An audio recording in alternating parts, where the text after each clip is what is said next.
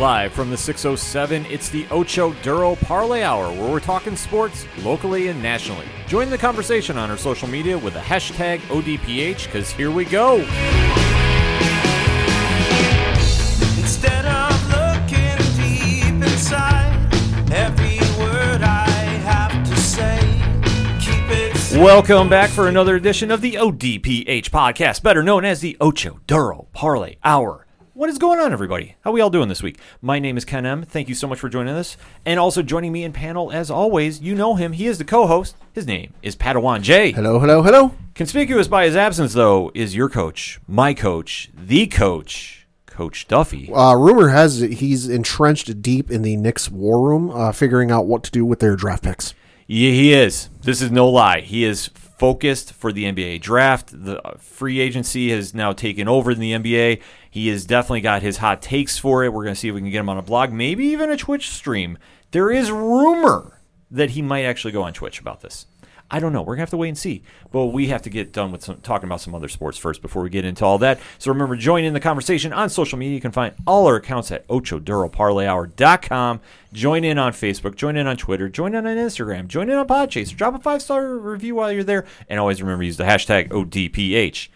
Kicking off this week's sports edition, we have to go over the NFL week that was with our locks and leaps of Week 10. So, Pad, kick us off. I'm going to start with my lock, and that was the New Orleans Saints to defeat the San Francisco 49ers, which at the time were 9.5-point favorites.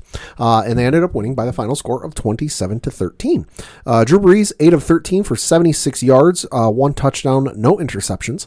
Nick Mullins, 24 of 38, for 247 yards passing, 1 touchdown, 2 interceptions. And if you're kind of been off the radar, not in the news lately, and you're wondering, wait a minute, that's really low stats for Drew Brees. What the hell happened? He did leave the game, I believe it was after halftime or something like that. And come to find out, he has a couple cracked ribs and a deflated lung. So, yeah. And if you go to his Instagram, I think it's his Instagram, he's got a great post. He's got a crack medical team taking care of him and making sure his lung gets the attention it needs. Spoiler alert, it's his 3 kids. This is something to worry about if you're a Saints fan. You don't have a solid backup plan per se. I know Jameis Winston is there. He's got good dance moves. I get it, yeah.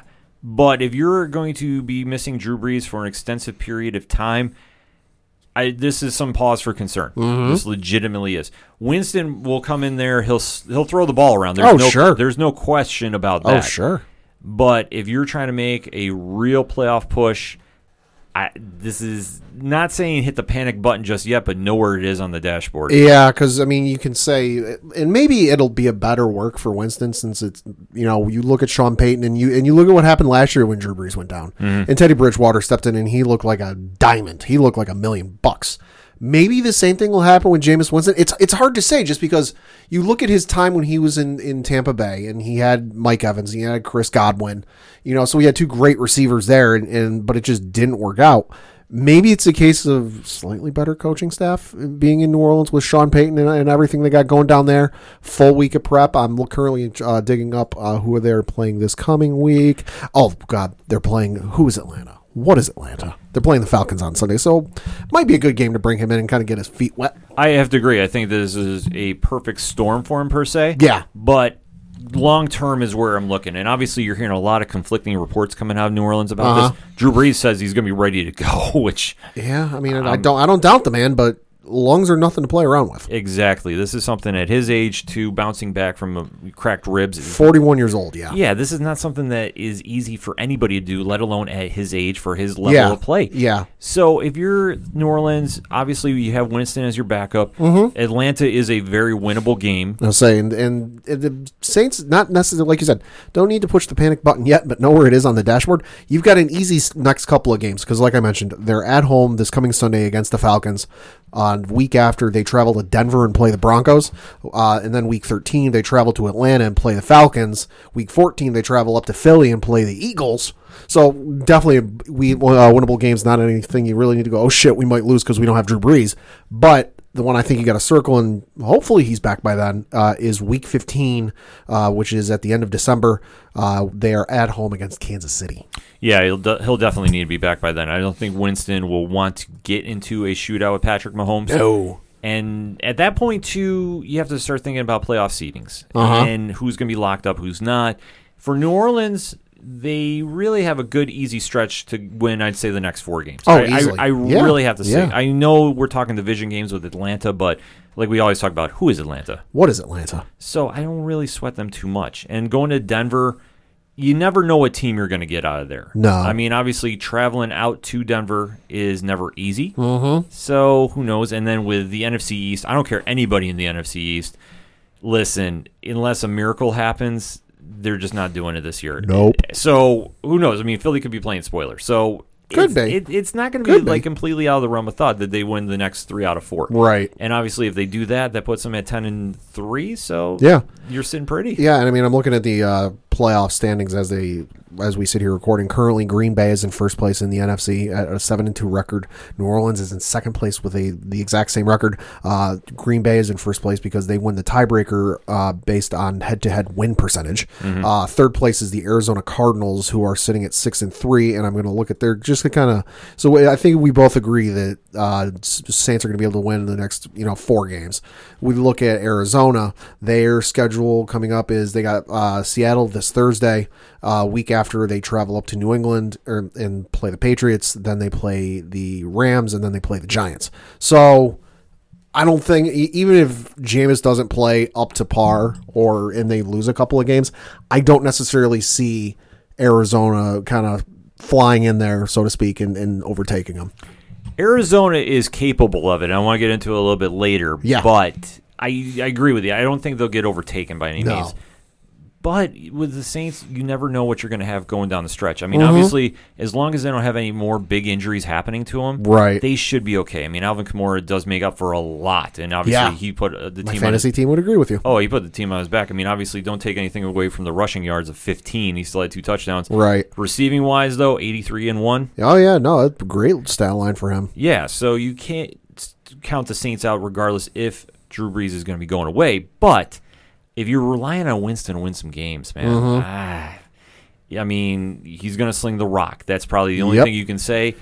Will it cut you some games? Yeah, it will really cut you because he does have a tendency to throw a lot of interceptions. I believe, wasn't he the 30-30 club? Yes. So that's not the club you want to be a part of. No. It's not the baseball 30-30 club. Yeah, it definitely isn't. I mean, touchdowns and interceptions, you really don't want to be a part of that. And then flipping the coin, though, to the 49ers. Holy fuck, they need Garoppolo and Kittle. Yeah. Holy fuck. McKinnon's doing okay. I think he's injured, though. He only had 18 carries for 33 yards, no touchdowns. His longest run wasn't even a first down, and he averaged 1.8 yards per carry. And then on the flip side, he had 1 catch for 13 yards. Their leading receiver was Brandon Ayuk, who had 7 catches for 75 yards, 1 touchdown. But holy fuck, this team needs Garoppolo back. This team is a shell of itself, but it's due to injuries. It's not. We always have to remember that this team has been hit so hard by injuries. I mean, I think the only one maybe worse with players not being on the field for different reasons is the Patriots. To be honest with you, with everybody that stayed home for COVID. Yeah. Frisco has just got to chalk the season up as an L. Yeah, I mean, it's nothing to really be upset about, nothing to write home about, but this is just showing you, and it's a case with a lot of teams where you lose a few key and integral pieces and you don't really have that next man up that can really step in to fill the shoes that nobody Nick Mullins had an okay day, like I said, 24-38 for 247 yards, 1 touchdown, 2 interceptions, but holy fuck, they need Kittle back, and that's kind of surprising and sad that your leading receiver and the guy you kind of go to most is a tight end. But that's always been Frisco's offense as of the last couple of years. Yeah. I mean, there are some teams that do that. I mean, obviously, at one point, the Chargers were doing that when they had Antonio Gates. That's true. So it depends on if it works in your system. But the only thing that the other teams had in comparison to how Frisco runs their team, they had reliable wide receivers. I mean, this has been the year Deebo Samuel's been injured for a good majority of the season. That's true. So when you don't have that next man up mentality, and not saying the 49ers don't, but when you get on the field and you're not producing, it has to fall somewhere. Right, and you definitely need a receiver to step up because Jerry Rice and Terrell Owens aren't coming through that door anytime soon. Exactly. So they are going to be struggling the rest of the year, and obviously it is what it is. Yeah. I'm not going to rip on them too much because they're injury plagued. If this would have just been performance, like and flipping the coin to like Jacksonville Oh, yeah. or the Jets, Yo. it'd be a different story. But this is what it is with Frisco. Obviously, they're going to be the one outside looking in this offseason, and they're going to have to do some major retooling, Yeah. I think, in certain areas. But Yeah. with John Lynch as their GM,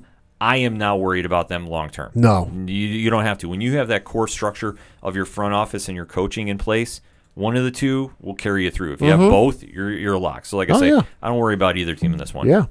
Going to your leap, though. Yep, my leap was the Seattle Seahawks to defeat the LA Rams. And, well, because I figured, you know what, Seattle's on a roll of late. They'll be able to get some stuff done. DK Metcalf might be able to get some catches, burn the Rams secondary a little bit. I was a little bit wrong. The Rams ended up winning by the final score of 23-16. Jared Goff had 27 of 37 for 302 yards passing, no touchdowns, no interceptions. And then Russell Wilson had 22 of 37 for 248 yards passing, no touchdowns, 2 interceptions. The NFC West is the most fun division to watch. Oh, it's bonkers. And it's funny because you think of a couple of years ago, just how bad that it was a laughing stock. that division was. It was the version of the current NFC East. Yes. Where, they were just bad. And through a lot of bad years and a lot of good drafts, it's now one of, if not the best division in all of football. They have 3 fun teams in there to watch, and if Frisco was healthier, it would be 4. You got 3 teams tied for first place, all at 6-3. Yeah. That is how good this division is. And without looking at numbers and trying to figure it out, probably the only reason Arizona's on top is alphabetical. I would have to agree. It's looking at this team of Seattle. We all had them pegged to go to the Super Bowl. Yep. And win in some cases too.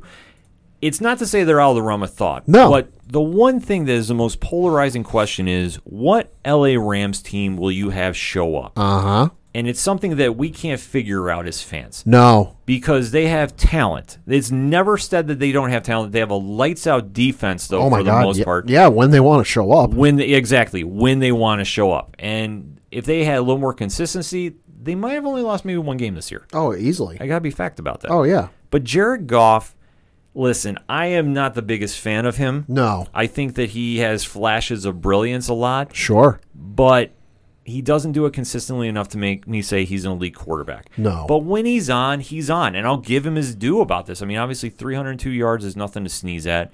And his wide receiver core is kind of all over the place. I mean, Robert Woods, 33 yards. Higbee had 60.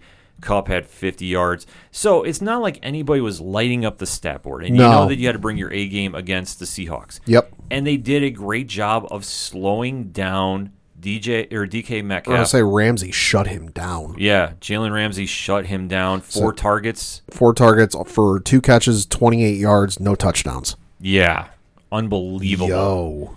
Yo. So, like I say, when you have that defense show up, because sometimes they do, sometimes they don't, Oh, yeah. it's a major swinging factor that if they're going to make a deep run again in the playoffs, if they should get there, which I'm not doubting they have a chance of the wild card. I don't think they're going to win the division, but I think they have a chance to win wild card. Right. They're going to need that defense to show up every game, and that offense needs to hang with the elite of the NFC. Oh, sure. I mean, this is kind of, I'm looking at the Rams' schedule. Their 3 losses this year are to Buffalo, the 49ers, and Miami. So, and of course, Miami was the bizarre 4 interceptions by halftime game. They're beating the teams they should. Dallas was a good win for them because of week 1 went up against Dak, and that was a full team. They're beating the teams they should, aka the NFC East, and then Chicago. But then they're losing to the teams that you would figure they would. So at least when you look at it, and for the games when they played them, this is the first game that you looked at and gone, they probably might lose this one. It's hard to say. But they beat them. We'll see. They got a couple big tests in the next coming weeks. Excuse me. This coming week they're on Monday Night Football against the Tampa Bay Buccaneers. After that they are playing San Francisco again, and then they play Arizona and New England for the next couple weeks. So you got some tough division games going on, and obviously they're going to need to find that magic to happen. Mm-hmm. I don't know if they can match it up, though, consistently. It's going to be hard just because, and I don't know if maybe, because there was talk about them expanding the playoffs and adding some more teams because of what's going on. I haven't heard anything more to that, so at this point I'm going to say no. But there's only so many spots you can get in this playoffs. So you got the 4 divisions. You got 1 there. And then you got, 2 wild card spots, or whatever it is. So there's only so many shares and way too many butts. There's only so much room to go around. Like I said, they could possibly find the magic and make a run. Sure. I mean, it's not out of the realm of thought to think that this team could win, but LA needs to do something on a consistent basis. Like, that's a drive home point for this, is consistency. LA is not consistent. No, they haven't been consistent since they went to the Super Bowl. Yeah, and they got exposed very quick for being a young team. And I'm not saying they have the hangover a la Atlanta. No, because they've been all right. They've been all right, but sporadically. Oh yeah. You can't say otherwise. So if you want to compete with Seattle, who, let's be very honest about them. You know what you're getting out of them each week. You're not going to get anybody really lighting up the stat lines. Russell Wilson has been on an MVP pace. Yeah. But after that, who else is going to be the next person to step up? They did a great job of shutting out DK Metcalf, which I can't fault him on. No. If you're going to shut out anybody, you do that. Yeah. Who's the next man to step up for him? Well, yeah, and then on the flip side, maybe you'd figure, all right, well, they're going to shut down our receivers. Let's get a running game going. Their running game hasn't been anything special all year. No, Seattle has been injury plagued. I mean, Yeah. Chris Carson's been out I don't know how many times. Carlos Hyde has been non-existent too with injuries. So obviously they've had a running back by committee, literally. And Alex Collins can only do so much. Yeah. But he's not the main guy. I mean, even though 43 yards and a touchdown is nothing to sneeze at. No.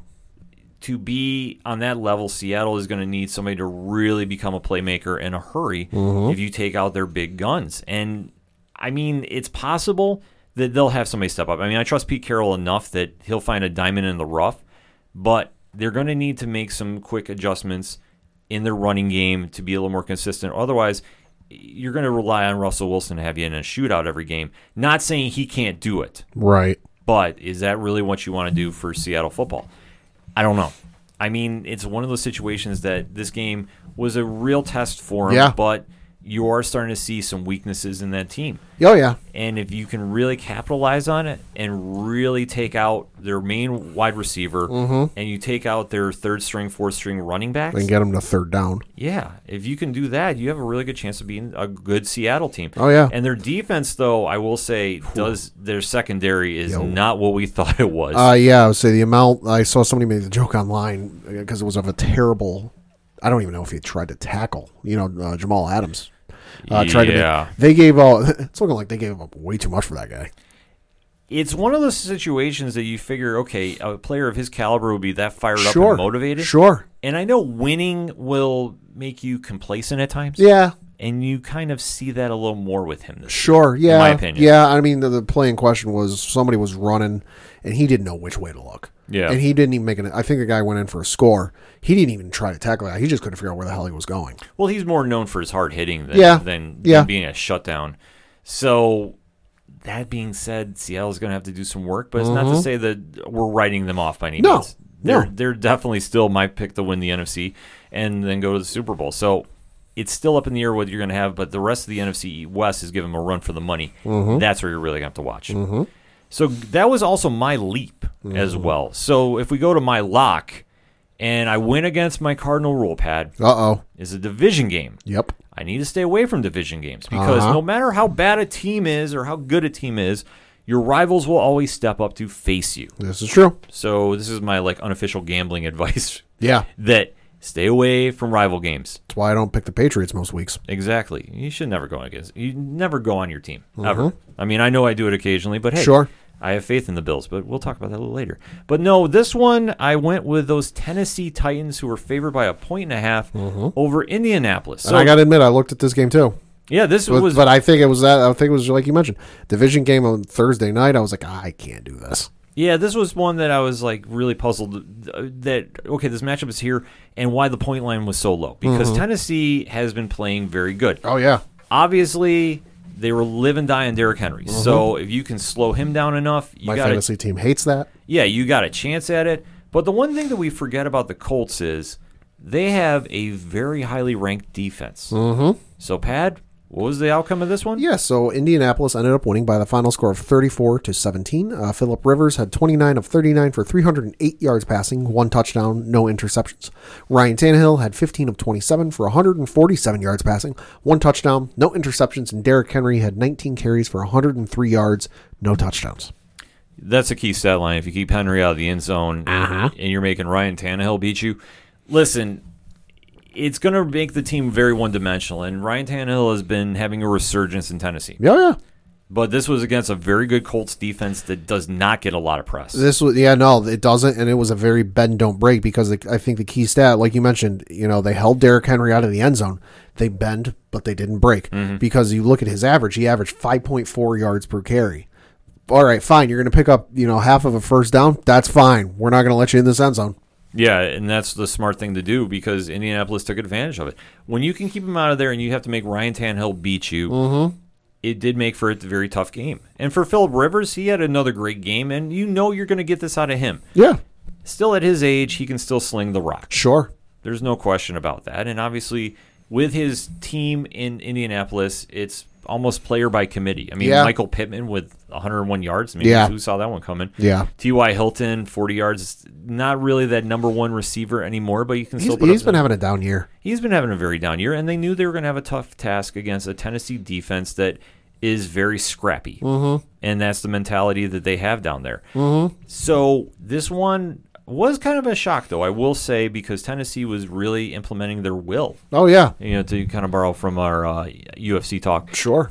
But Phillip Rivers took advantage of it, and obviously if it came down to a shootout between him and Tannehill, you're going to have to go with Rivers. And I think it ultimately came down to second half adjustments because you look at halftime where it was 17-13 in favor of Tennessee, and coming out of the halftime, Indianapolis put up 14 in the third, 7 in the fourth. Tennessee put up nothing in the second half. Yeah. So when they made those adjustments, it really goes to show about the coaching, and look at what happened. And for Tennessee, I'm not writing them off either. This was just a very tough division game. They're still going to be in that talk for the AFC South. So they are currently tied with the Indianapolis Colts for first place, but because they just beat them, Indianapolis has got first place. Yeah, so they'll be in that playoff talk when it gets time for that. Yeah. Indianapolis is right there with them. I mean, who would have thought at the beginning of the year we all had Houston running away with this division, and yep. Man, how that ship has sank. You'll see, Coach had Tennessee. You and I both had Houston. Yeah. Yeah, and then for wild card, I'm just looking. You had Houston making it on the wild card, and then I had Tennessee making it in. Yeah, we all didn't have Indianapolis though, and I think that's kind of the real surprise. We thought they would. I thought they would contend, but I didn't. I didn't think they would be 6-3 at this stage. No, yeah. I mean, you look at, as we said, Phillip Rivers, very good quarterback, real good for fantasy if you need somebody and you're on your third injured quarterback in fantasy like myself, but. His better days are behind him. He necessarily doesn't have the weapons that he had when he was with the Chargers. And I think that's showing a little bit. Like you said, T.Y. Hilton used to be a very good receiver, used to be a number one receiver. Not necessarily the case. And just looking at the list of names here on the box score for other guys who got credit for making a catch or targeted, nobody's exactly striking fear in me. Yeah, so this is one thing about the AFC South that I think really is becoming very noteworthy. It's more about the team ball than the stat line. Oh, yeah. And I think you can definitely tell that on both sides of the ball. And this one was just Indianapolis made more decisions to neutralize the Tennessee offense. Oh, yeah. That's a telling sign. They made second-half adjustments that really locked it in for a win. And this was a very, very contested game. So I have to say it was a very exciting week for them for the AFC South and where they're going with it. So it's anybody's division between those two right now. Anybody's. Yeah. So we also have to give a quick plug since Coach did take his Giants over Philly. Yeah. So this one, congratulations. We can speak very briefly on, and then we'll get into our 2-minute drill here. For the Giants, listen, they're gonna. I'm fully now drinking the Kool-Aid. They're gonna win the NFC East by default. I'm drinking it now. Oh, they are currently in second place, which ain't saying much in that division. Yeah. The Eagles are in first place at 3-5-1. Giants are in second place at 3-7-0. Washington is in third place at 2-7-0. Dallas is in last at 2-7-0. Christ almighty, Dallas could run the table and still make it. It's so weird. It's not saying much. No, it isn't, but I will say this. Joe Judge, their head coach of the Giants, has done a phenomenal job of getting his players ready for games. Stat lines and wins are a little different story, but they show up every week. Oh, yeah. And that's the big take-home. For Philadelphia... What the fuck are you doing? Man, Carson Wentz... Ain't it? I don't really know where to go with on it. the flip side, Nick Foles doesn't appear to be it either. Yeah, Nick Foles isn't. I mean, Philly was going to be in a lot of just flux this year, and I think you live and die by Wentz. And if Wentz has a bad game, where do you go from there? I mean, you go the rookie or no? Because I've seen a lot of Philly fans flip this year. And 1 week it's I ride or die with my quarterback Carson, and the next pull him and bench him already and get Hurts in there. One pick, bench him. Yeah, it is a wild scenario to watch if you were outsider looking into Philly Nation. So I don't even know where you go with this team. I don't think Peterson knows where he's going. No, I think that they're just one of those teams on that. I don't want to say Atlanta level because they do show up, and like I say, when they get their offense going, they are okay and they can hang. I mean, Sanders and Scott got the ball running on the ground. They both had really good games. Yeah. And after that, though, not so much. And for the Giants, for being without Saquon Barkley, they have found, I think, a diamond in the rough with Wayne Gallman. Yeah. I really do. And I think that they have a nice 1-2 combo when they get Barkley back if they decide to keep Gallman. But Daniel Jones did not look the worst against a bad team. No. So you have a lot of stuff that you can say positive things about if you're for the Giants.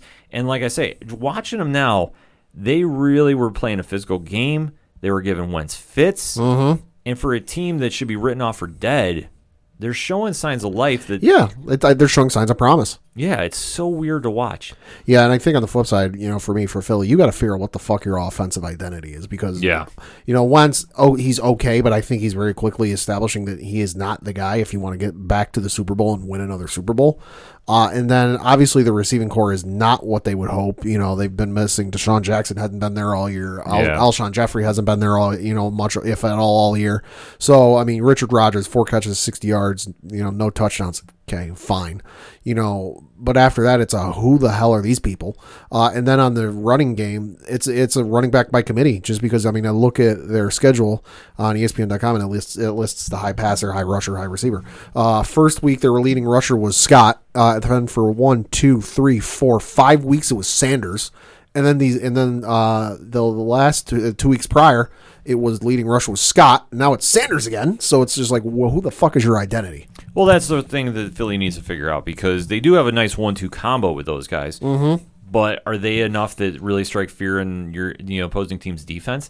Not necessarily. No, there's nobody on that team that is scaring me. No, there isn't. I don't sit there and watch the team and really question what you're going to get out of Philly each week. You basically know if you can slow their running game down and make Wentz go at you with his wide receiver core. And run around, yeah. Yeah, I mean, he is definitely beatable. And it's Wentz that, I don't know, like he's another puzzling player that you really don't know what you're going to get out of him each week. No, you really don't, because you would think, even with the receiving core as kind of depleted as they are, that he should be able to make mincemeat out of those guys. Yeah. But you sit there 21 of 37, 208 yards, no touchdowns, no interceptions, averaged 5.6 yards per pass.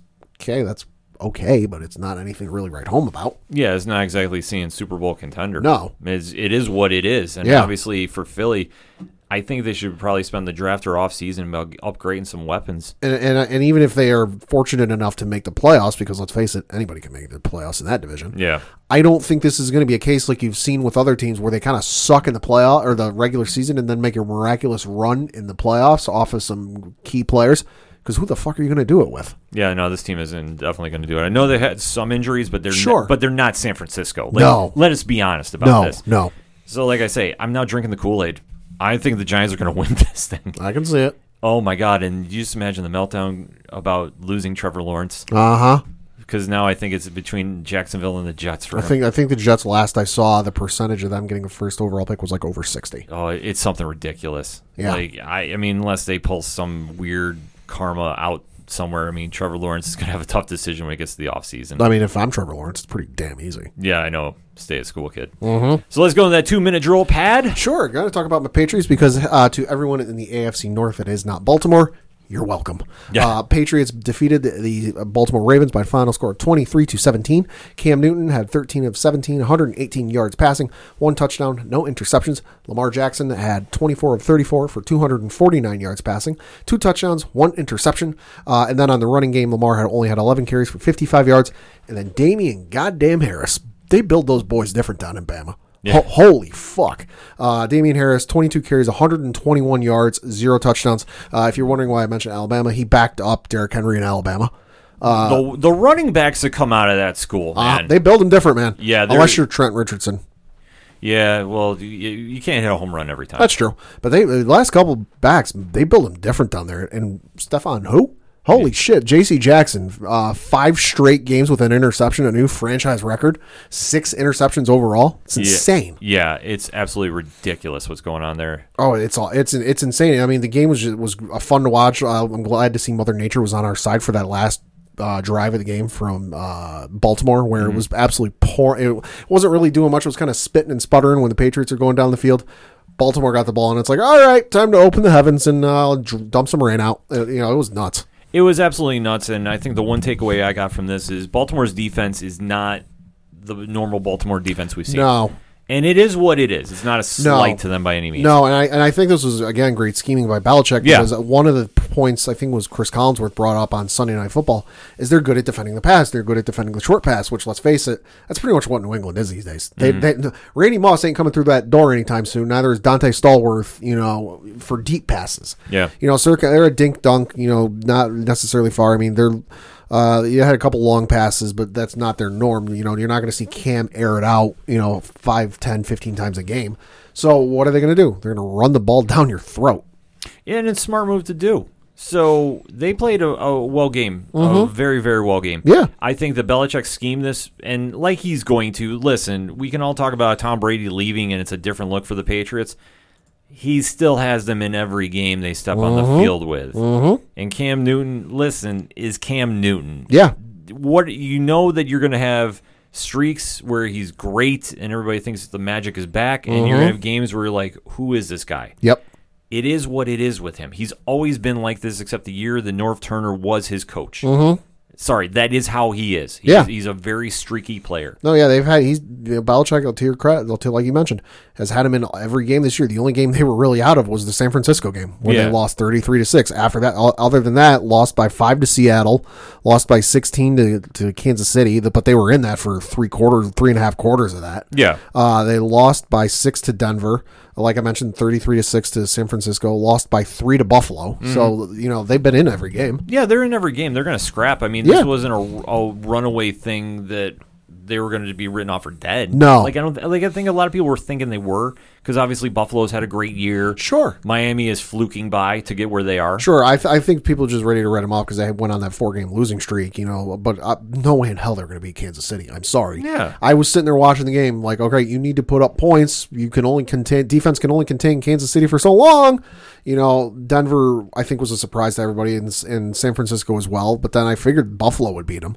But I think they went on that losing streak and went, they're dead. Write them off. Send them home. Yeah, which is stupid. You can't do that with a Belichick team. No. I'm sorry. He gets by with smoke and mirrors better than Giving anybody. them bulletin board material when they don't need it. Exactly. So this was a great win for him. And like I say, for Baltimore, they need work on their defense.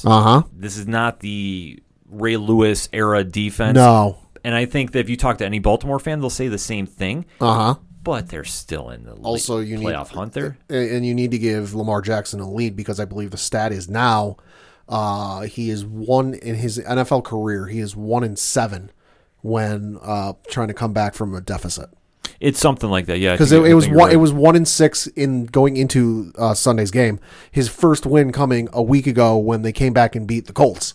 In the however many years he's been in the NFL. So now it's 1-7. So Lamar, you need to give him a lead or else you may not win. But the thing to flip that though, he usually jumps out to an early lead, because they set the ground running. Oh yeah, with that team. And so I think for Belichick to slow him up and try making it into a shootout. Oh yeah, and Belichick had this game circled. Oh yeah, more than anything because of how they got embarrassed last year. And let's face it, that was an embarrassing loss for the Patriots.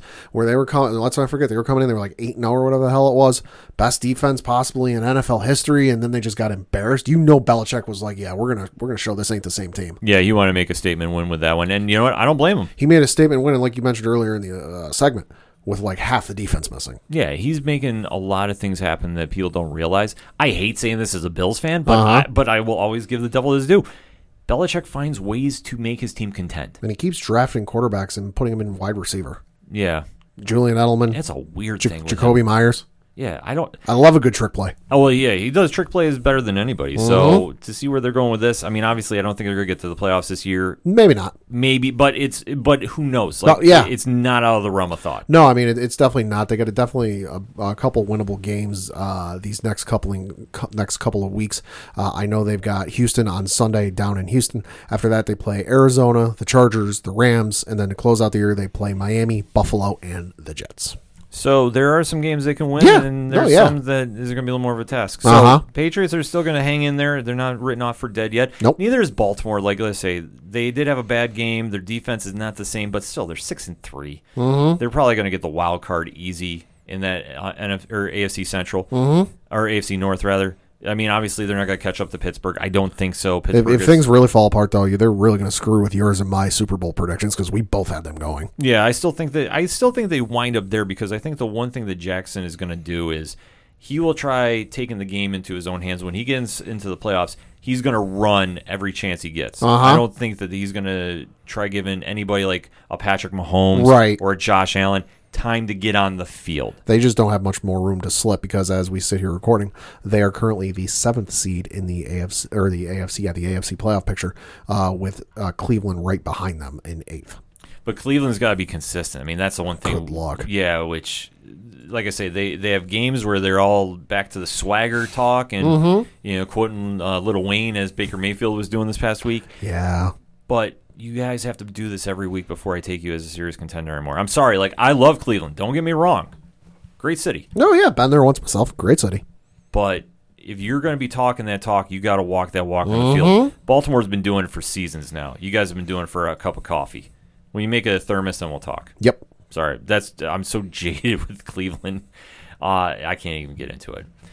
But the game that I guess I should be more jaded about, but I'm not, is the game of the week, in my opinion. I'm not saying this because it was my team. Yeah. But, Pat, you want to hit him with that stat line? Yeah, so that he's referring to is the Buffalo Bills at the Arizona Cardinals game, where the Arizona Cardinals, in dramatic fashion, it's something about that air in that stadium. I saw that post on Facebook. I think it was SportsCenter. I'll pull it up in a minute. It's something about the air down there, man. Arizona pulling out a last-second win, winning by the final score of 32-30. Kyler Murray, 22 of 32 for 245 yards passing, 1 touchdown, 1 interception. Josh Allen, 32 of 49 for 284 yards passing, 2 touchdowns, 2 interceptions. So the easiest takeaways from this: 1, Arizona is a real contender. Not that I doubted them before, but watching them actually play, they have really impressed me. Albeit, though, there is one thing that stands out to me about them that scares me if I'm an Arizona fan. They like to take chances when they don't need to. And what I'm referring to is that fourth quarter, they had the lead on the Bills. They came back in dramatic fashion. They scored 17 in the third. They took a late lead going in. Like, they battled back, which, I mean, hey, that's what great teams do. You have the ball after the Bills have this egregious drive, if you can even call it that, because you're parking in reverse and just going downhill, where the Bills, I think at one point, was a 3-33. Yes. After 2 false starts, 1 block in the back, 1 offensive pass interference, I want to say. It was just a hot mess when they were trying to press. The Arizona Cardinals get the ball back with about 4 minutes left, and they're throwing the ball. After that entire second half was the Kyler Murray show running. Yep. I don't understand that. I guess it's their head coach's mentality about games, because I was talking to some Cardinal fans online at OD Parlay Hour on Twitter, and I was going, why are you guys doing this? And they're like, Kingsbury likes to go take chances. And I'm like, why would you do that when you had the lead? You had the Bills on the rope. Because let us face this, the Bills' defense gassed out in the fourth quarter. And there's no shame in it. We all know the Achilles heel of Buffalo is their defense has struggled against the run all year. Yep. They really struggled late in this game. They did have the lead. Josh Allen had a great game, albeit, though, he dodged some bullets because for his interceptions, he should have been intercepted more. Patrick Peterson dropped a couple that were easy. Oh, yeah. Easy. Like, Josh should have had 4 interceptions. I'm going to be the first one to tell you this. But the Arizona Cardinals did not take them out of the game. They let them get back in, Mm-hmm. which I will say this. Josh Allen finds a way to lead that team in a fourth quarter deficit that I have not seen since Jim Kelly. Oh, okay. I'm going to be honest about this. He really gets that team motivated that I feel that they rely on him too much Yeah. to lead them back. But he does it, and he was smart about it, because the one thing that Arizona was struggling against is the pass, which is kind of surprised with Budda Baker Yeah. and Patrick Peterson. Oh, yeah. Say Cole Beasley, which, holy shit, catch of the year from him. Yeah. God damn. All of 5'4" or whatever the hell he is, making a one-handed leaping Odell Beckham Jr. like catch. Yes. You know, but he led the Bills, 11 catches, 109 yards. Stephon Diggs, 10 catches, 93 yards. John Brown, 6 catches, 72 yards. Yeah, John screwed up his leg, though, pretty bad. Yeah. I think he's going to be out for some extensive time. I have not seen the injury report yet, so I'm not sure. But they were torching that defense. Oh, yeah. When they were passing. The run game, yeah. We'll say I'm looking at the averages. Beasley 9.9 yards a catch, Diggs 9.3, Brown 12.12, Dawson Knox 8, Josh Allen himself 12. Yeah, because he caught that gadget play. You know, but and the only guy that had a below 5 average was Isaiah McKenzie, who caught 1 catch for 2 yards. Yeah, it's absolutely wild to see how they were torching that defense. But where the Bills were really struggling is once the defense gassed out, their offense sputtered. They couldn't run the ball to save their lives. And when they were passing, Josh Allen led them down the field, and he was smart, too, because when he had nothing to throw downfield to, he ran. Oh, yeah. And he was sliding. Oh, and and there was that one where I was like, what the hell are you doing? He had that run on that, I think it was that final drive, where I was like, why the hell? Like, it was almost an immediate snap the ball and took off. I'm like, what the hell are you running for? And then they showed the replay, and I realized, oh, that's what he looked at the defense, and he read the defense and saw there's nobody in that middle part of the field. They all dropped. Yeah. Which is, I think, a testament to his growth in his learning in the NFL that he looked up. And because I think a couple of years ago, he might not have done that. No, he wouldn't have done that. He wouldn't have done that, but he went in there, he looked, and he goes, oh, shit, I can make a run at this. And he was smart about it, too. And, Yeah. they put that rope to Diggs in the corner of the end zone. Which at that point, the win probability for Arizona was 8%. Yeah. But give testament to Kyler Murray. Like, I was more impressed with him in Oh, this yeah. game Yeah. than I think that going into this. I thought he was good, and I thought, okay, maybe the kid's a lot of hype, but let's see what he can do. Led his team down the field, and through the Hail Mary pass that you've seen highlighted all the time to DeAndre Hopkins, who... To quote Kyler Murray, and he tweeted what he thought in that moment, shit, Hopkins down there somewhere. Yes, and you know what? It's a bold move, but it paid off. Yeah. And for any Bills fan, look, we can't be mad about that catch. Triple coverage. Everybody was there and everybody was defending. Yeah. It's just Hopkins is taller. Hopkins was taller, and the one thing is everybody went for an interception instead of knocking it down. Somebody was telling me that Poirier got knocked the defender down too that could have made a play. I don't know about that. I think the only thing that was working against the Bills, and I only saw this because they showed the replay 9,000 times, understandably so, was whoever was on Hopkins in that moment Davis White gave him like 5-10 yard space before the snap. Yeah, that was the only thing that I think if you'd have played him up, he wouldn't have gotten as deep as he did. It's a very tough call. I agree with you. I think they should have pressed him, but then they were probably going, okay, well, if he burns White, which right he might have, if he burns him down the field. But I think at that point, you got to rush 3, drop everybody because it was like 11 seconds left. Yeah, no timeouts. You knew what they were going to do. They're not going to run a halfback toss. Yeah, you know what they're doing. Rush 3, drop everybody. Yeah, it was just a faux pas on the defense, and like I say, for 3 guys not to get that ball out of Hopkins' hands, listen, he deserved to get the touchdown. I wasn't mad about it. I know I wasn't mad about it. I'm like, that was a damn good catch. And like I said, I found the post. It was from Adam Schefter on Facebook. It's something about that goddamn air in that stadium because there's some catch Eli Manning made against the Patriots that I'm having a blank spot in my memory. I don't remember that pass. The Malcolm Butler picking off the Seahawks in the Super Bowl. You had Aaron Rodgers Hail Mary in the 2016 NFC divisional playoffs, and now this game. Something about that air, man. It's something about that stadium. They got some weird mojo going on down there. But, hey, good win for Arizona. Can't be mad about it. Bills are on a bye this week, so I get to watch football in peace. So I'll be excited for that. And then let us know what you think about this past week's NFL action. Hit us up on the hashtag ODPH. What is your thoughts about your team going into Week 11 now? Can you believe we're already at Week 11 in the crazy. NFL season? Hit us up. Let us know. We're going to take a quick break. We'll be right back. Do you think you should go to jail if you throw a cookie at your girlfriend? Do you think it's cheating if an athlete fails a doping test, but the twist is only her boyfriend is juicing? Do you think 200 shots is too many to try to stop a robbery? What would you do if your parents burned $30,000 worth of your porn? Have you ever asked yourself this question? What the hell is wrong with Florida? Well, we're the Rum Runners Podcast. We read the clickbait so you don't have to. We click those questionable links that pop up in your feed and let you know you want a new iPhone. Every week, we break down the weirdest and funniest of those articles. Find us on Apple, Google Play, Spotify, Stitcher, Anchor, and just about anywhere you find podcasts. Video versions can be found on YouTube. Just search Rum Runners. That's RUMRUNNAS. We're also available on Twitter at RumPod and Instagram and Facebook at RumRunners. With new episodes dropping every Thursday at 12 p.m. Eastern. While you're there, don't forget to subscribe and leave a rating.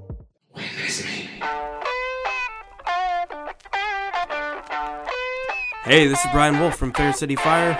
You are listening to ODPH, the greatest podcast in Binghamton. Woo!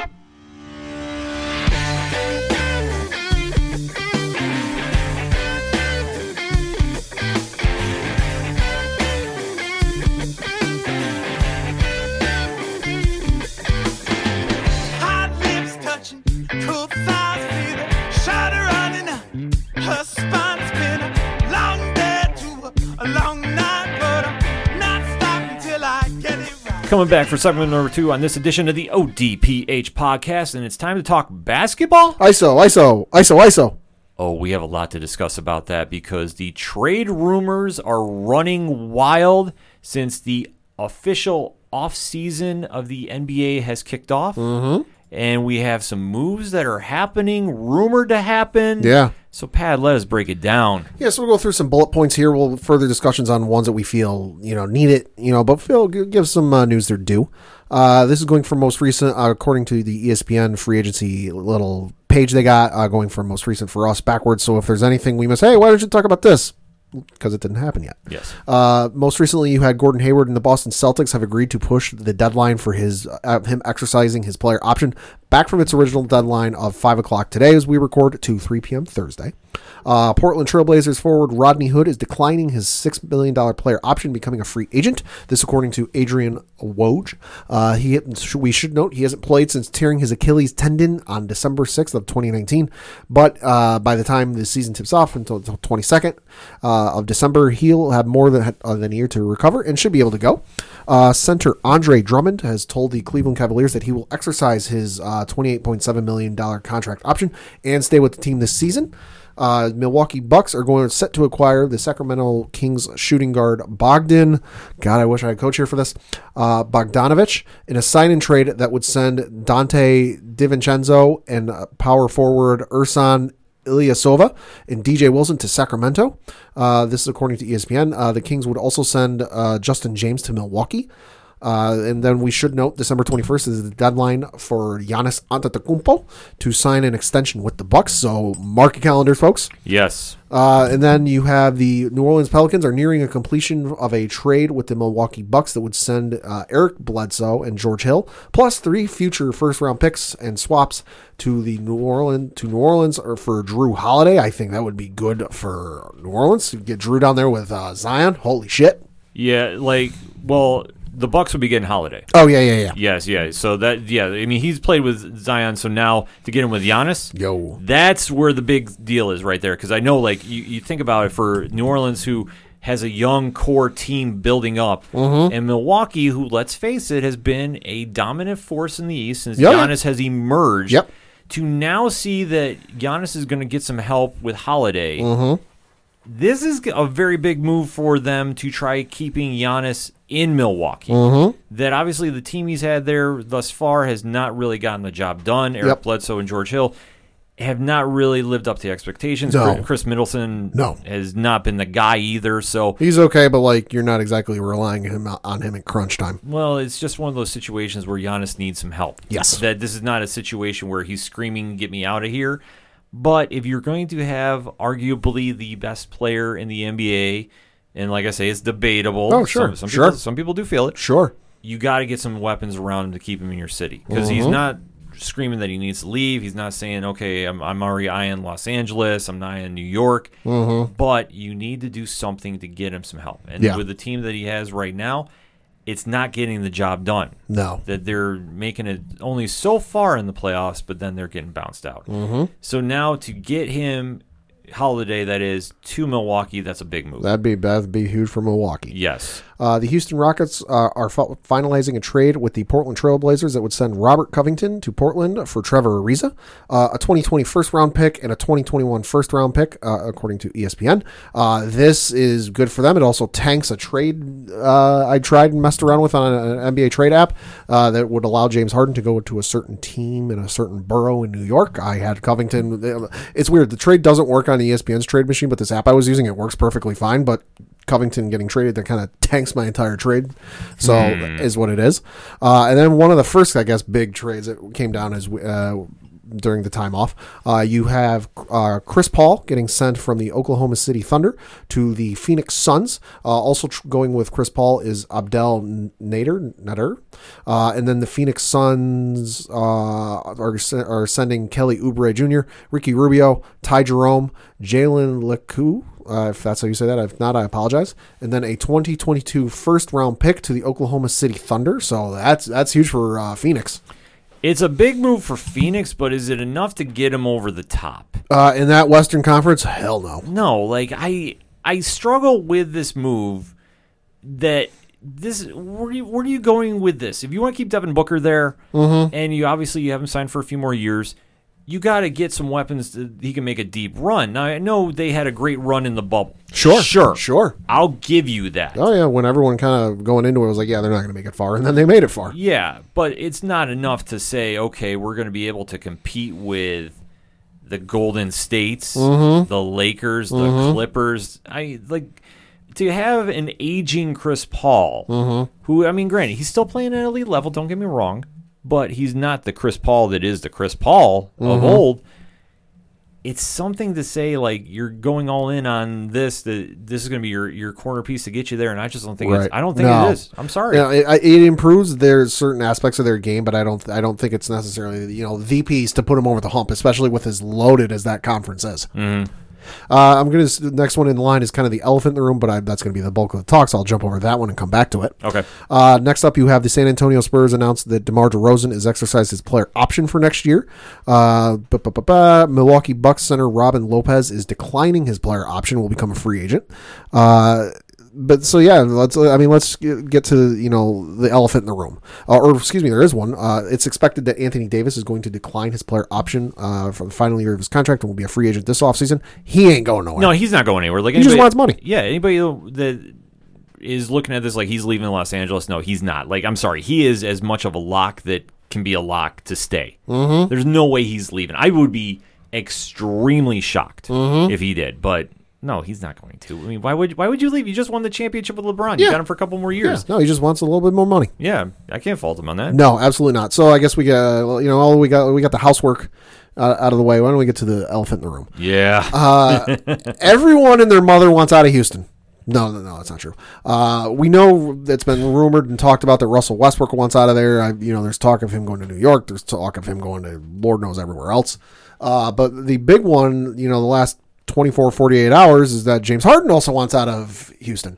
And then I guess it's being reported by Woj and some other notable NBA insiders that his preferred destination would be the Brooklyn Nets. And it's even gotten as bonkers that I guess the Houston Rockets offered him an extension that would have been, 2 years, $100 and something million, would have paid him $50 million a year, and he declined it. Okay. Let me just use a quote from Coach Duffy in our chat. The James Harden shit is ridiculous. End quote. Okay, where do we begin here first? All right. I guess Harden. We'll go with him first. Okay. You had a guy that has been the face of your team for many moons since he has left Oklahoma City, where he played with one Russell Westbrook, and he played with one Kevin Durant. Yep, pretty good team down there. Very good team. Up there. You know, they believe they got to the one finals against Miami. Yes. So, and then what was it? The next year they got to the Western Conference Finals. What was it against San Antonio? Yeah, or not San Antonio or somebody else, and they got beat. Or Dallas, I think it was. So whoever it was. Yeah. Either way, he has had success with those gentlemen he's played with. He's gone to Houston to forge his own team. Yep, he's been in Houston since the 2012-2013 season, so 8 years now. Yes. He has not gotten to the finals. Nope. He's gotten close. He has emerged as a superstar in his own right, but he has not gotten over the hump. No. Houston has tried their damnedest to get him bodies to play with. They have moved heaven and earth to get him Chris Paul, where they had a great run. And if Chris Paul didn't get injured, they probably would have beat Golden State and got to the finals. Could have been. Then they got Russell Westbrook after they got rid of Chris Paul. And they were a good team, but not a great team. No, and I think there was more division in that locker room than what we were led to believe. I agree. I fully agree. Because because we all know, everyone knows the story.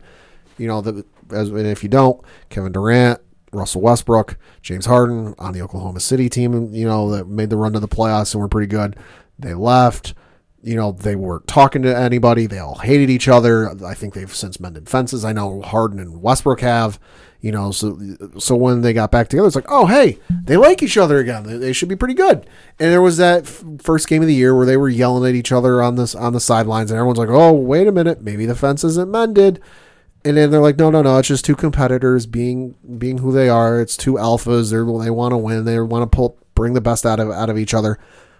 Methinks there was more smoke to that fire. Oh, there was completely.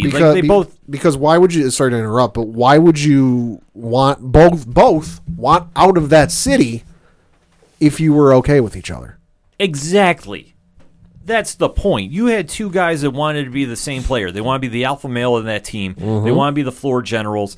Listen, there's only room for one. Yes. And it's Highlander, so one must stay, one must go. That being said, you want to go and join the Toxic Twins in Brooklyn. Kyrie and KD, who, let's face it, are not exactly team players per se. That we know of. You know, this is coming off of what they've been. You know, they've had a year together. Now, obviously, they haven't played together yet, but they've had a year to kind of bond and you know, chit-chat and get some lunch, you know, with each other. So maybe they'll be able to work together, but we don't know that. You know, I'm not psychic. I don't have ESP, you know, so I'm just going off of what I know from their previous, you know, interactions. I'll break it down like this, because in my opinion, they are not team players. You have Kyrie, who couldn't play with LeBron, and they were winning all over the place. Yeah. Then he goes to Boston, where it's supposed to be his team, and he has a young nucleus around him, and they should have been dominating the East since LeBron left. Couldn't do it there. Yep. Now goes to Brooklyn, where he forces the hand to team up with KD, who couldn't win against Golden State, so he had to join them. Yep. It's a fact. Yep. And then he couldn't play second fiddle to Steph Curry, Klay Thompson, Draymond Green. It was those three and him, or him and those three, depending on how you want to look at it. The Kyrie one is funniest to me out of the KD one, because the KD one I kind of understand to a certain degree. But the Kyrie one is just hilarious to me, because he wanted to get out from under LeBron's shadow, and he wanted to be his own player, and he wanted to lead his own team. And he tried that, and it didn't work, and that's fine. That happens. I mean, look at Derrick Rose. You know, obviously he had the injuries and all that, but, you know, he had all those teams that weren't necessarily able to go very far. But he still tried at it. He didn't leave and join a super team. He didn't go to San Antonio and join the Spurs. He didn't, you know, go out east and join LeBron. You know, he stuck with it, you know. And for Kyrie, I would have understood that and been like, all right, hey, you're sticking with it. You are sticking to your guns. You are sticking to what you believe in. But the fact that he's now gone and go, oh, I can't live under LeBron's shadow. I got to get out from LeBron. I got to do my own thing too. You're trying to, now whether he's directly involved in this or not, I don't know, but he's benefiting from it. He's becoming the thing that he hated. He hated being on that super team with LeBron and being under LeBron's shadow. You don't think you're going to be overshadowed by KD and James Harden if he ends up there? They're going to be running so much goddamn iso ball. It's going to be absurd. Exactly. There's not enough basketballs in the state of New York, let alone the borough of Brooklyn, for those three to coexist. If the trade happens and you want to get an early preview of what's going to happen, go to the NBA Memes Facebook page. Just search NBA Memes. You'll be able to find it. And look up the video they posted today of somebody playing NBA 2K and as the Brooklyn Nets, and it's showing you what they will be playing next year, and it's all isolation. Yeah, that is all you're going to get from that team. You're not going to get anywhere. No. They will implode. They will implode. Mark the tape right now. And it's going to drive the other two other guys and the other teammates on the bench batshit crazy that they're not going to want to play with them. Exactly. If you don't think that they're going to be all fighting for the same basketball, all want to take the last shot, all be the quote-unquote alpha male of that team. Yeah. Listen, it is fact. I will say allegedly just to say allegedly, but let's be honest. All three of those guys are going to want to be the star in the brand new team, brand new city. They're not going to want to take a backseat to the other two. I'm sorry. It's just not going to happen.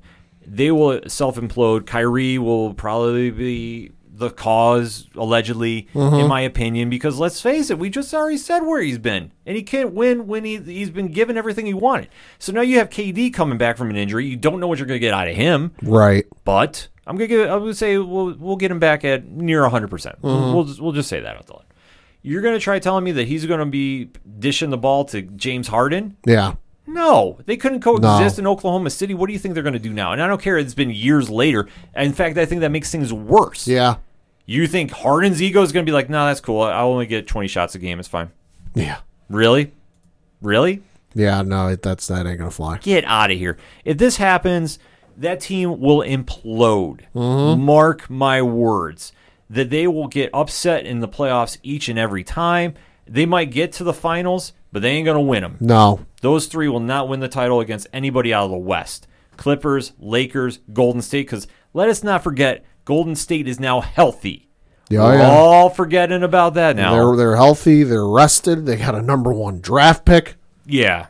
Good Jesus Christ. They're going to be in fine shape. Uh-huh. And you're going to tell me that the three guys in Brooklyn that are going to be fighting for the ball, fighting for the back page of the Post every night, the Daily News, because it's New York. Yep. That means something. You're going to try telling me that they're going to coexist and be happy if one of them only gets 18 points a night? Really? And let's not even forget that to get this trade to work is going to take a wizard and a mathematician from Harvard.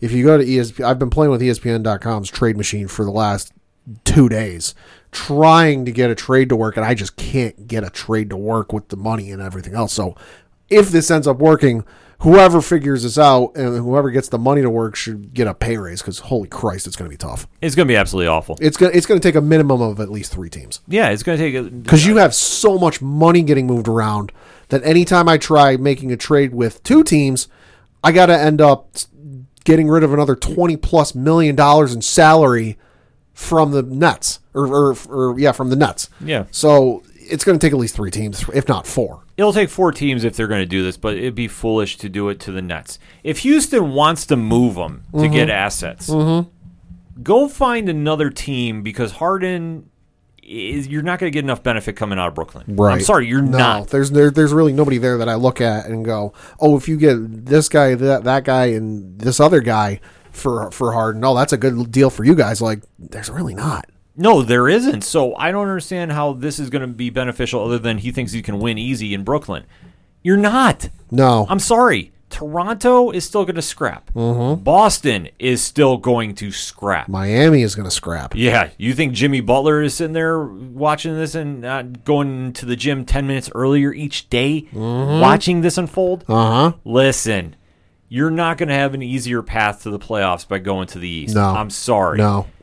You'd be better off sticking in the West and telling Houston, get me this person. Oh, yeah. By however means you need to. I need this person, wherever team that he's on. I don't know who you get down to Houston to hang with the Lakers. I really don't. No. But you got to go in there if you're James Harden and say, okay, you've given me everybody you can. We can't win here. Yeah.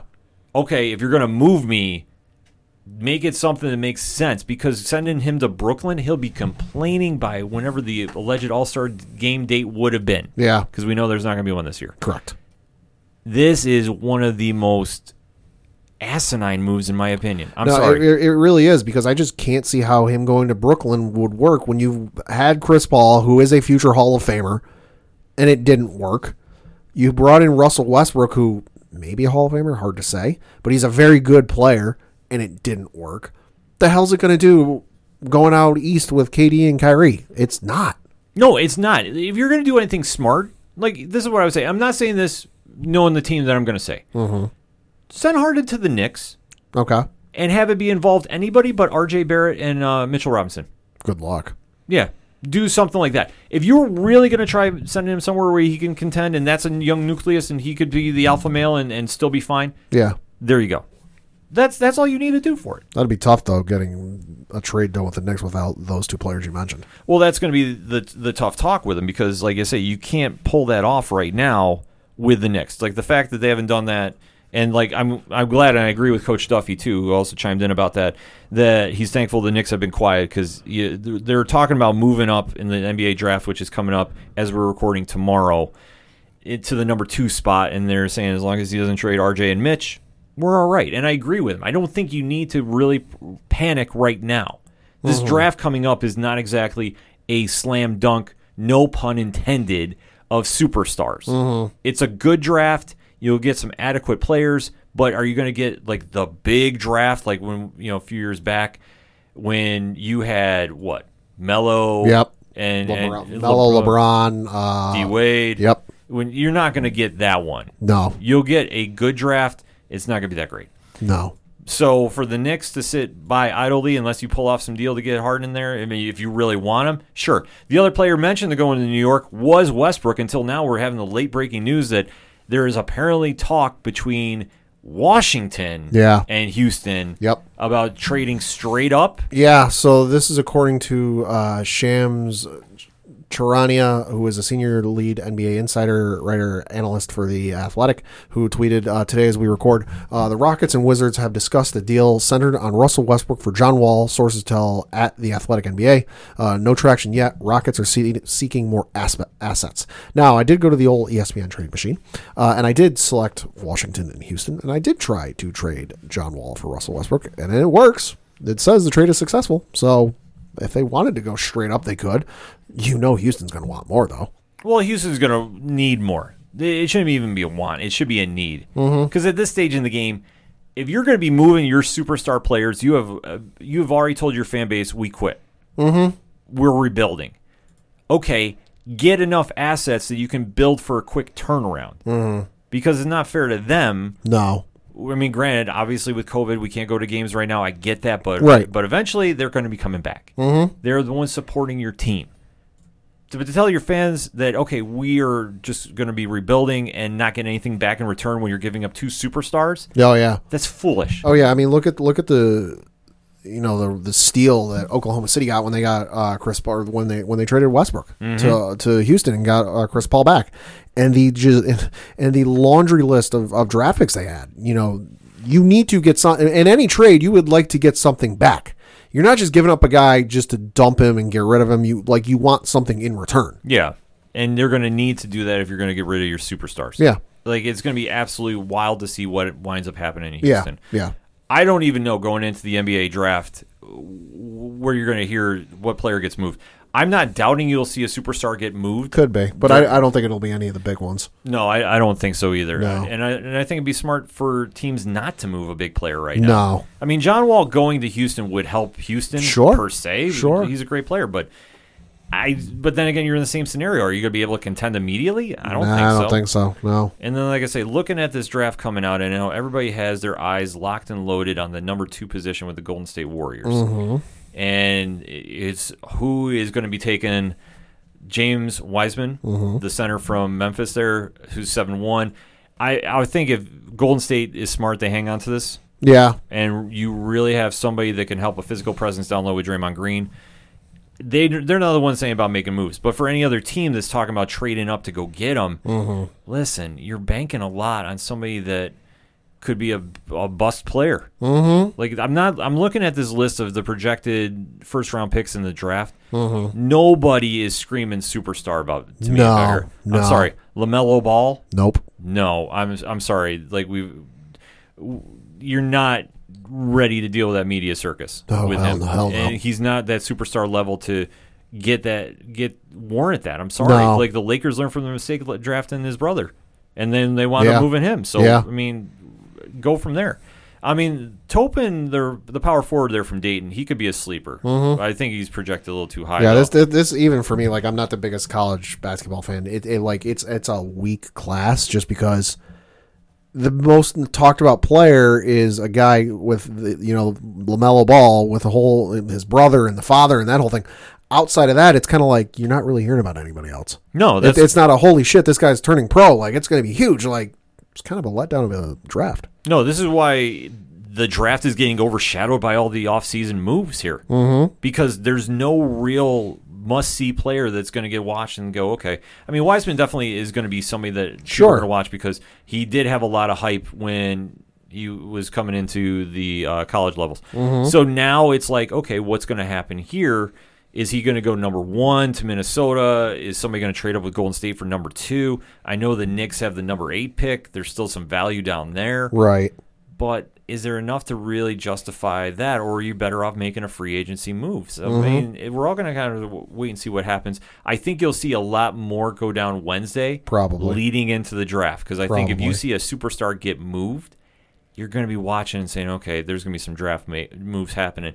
But then, like I say, it's also a crapshoot no matter how you want to do this. Mm-hmm. So we'll just have to wait and see about it. Yeah, we got some late-breaking free agency possibility news. This is according to Chris Haynes of Yahoo Sports. The Hawks are in play to acquire Gordon Hayward from the Boston Celtics. He says the Atlanta Hawks are in play in an attempt to acquire Boston Celtics forward Gordon Hayward, league sources tell Yahoo Sports. A sign-and-trade deal is a possible route, but Atlanta is equipped with the most cap space in the league at around $44 million and can simply sign Hayward to a hefty multi-year deal if he decided to decline his option. So could be seeing somebody go down and get another playmaker with Trae Young. Wouldn't mind seeing him go down there. No, I mean, stay healthy. Yeah, if he's healthy, you can definitely see something happen there. So, I mean, I can't be mad about that. I just hope he's healthy enough to really make a run. Obviously coming back from that horrific injury. Who knows? Yep. But like I said, we'll just kind of have to watch, going and see the next couple days. The NBA draft is going on ESPN, 8 p.m. Wednesday night, November 18th, as you're recording. So, as we're talking, so hit us up on that hashtag ODPH. Off-season moves in the NBA. What is striking you? What do you think your team should do? And then what's your hopes for the NBA draft? Maybe we'll get Coach Duffy on Twitch if he can calm down enough to get on there, because obviously he's locked in the Knicks war room, so we're hearing. So we'll get some updates about what they're doing. So if Cole Anthony is drafted by the Knicks, you know who is responsible for it. Hit us up. Let us know. We're going to take a quick break. We'll be right back.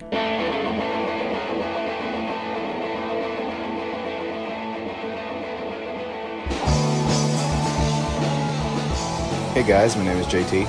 What's up, everyone? I'm Darren. Hey, what's up, guys? I'm Josh. Hey, guys, I'm Christian. Hey, what's up, y'all? This is Dominic, and we're the East Coast Avengers.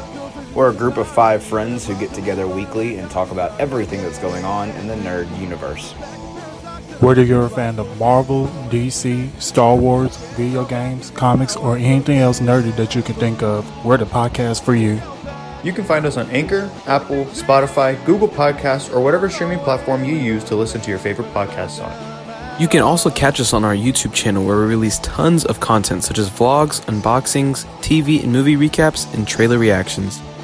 So if those things sound good to you, then check out the East Coast Avengers podcast. We hope you enjoy.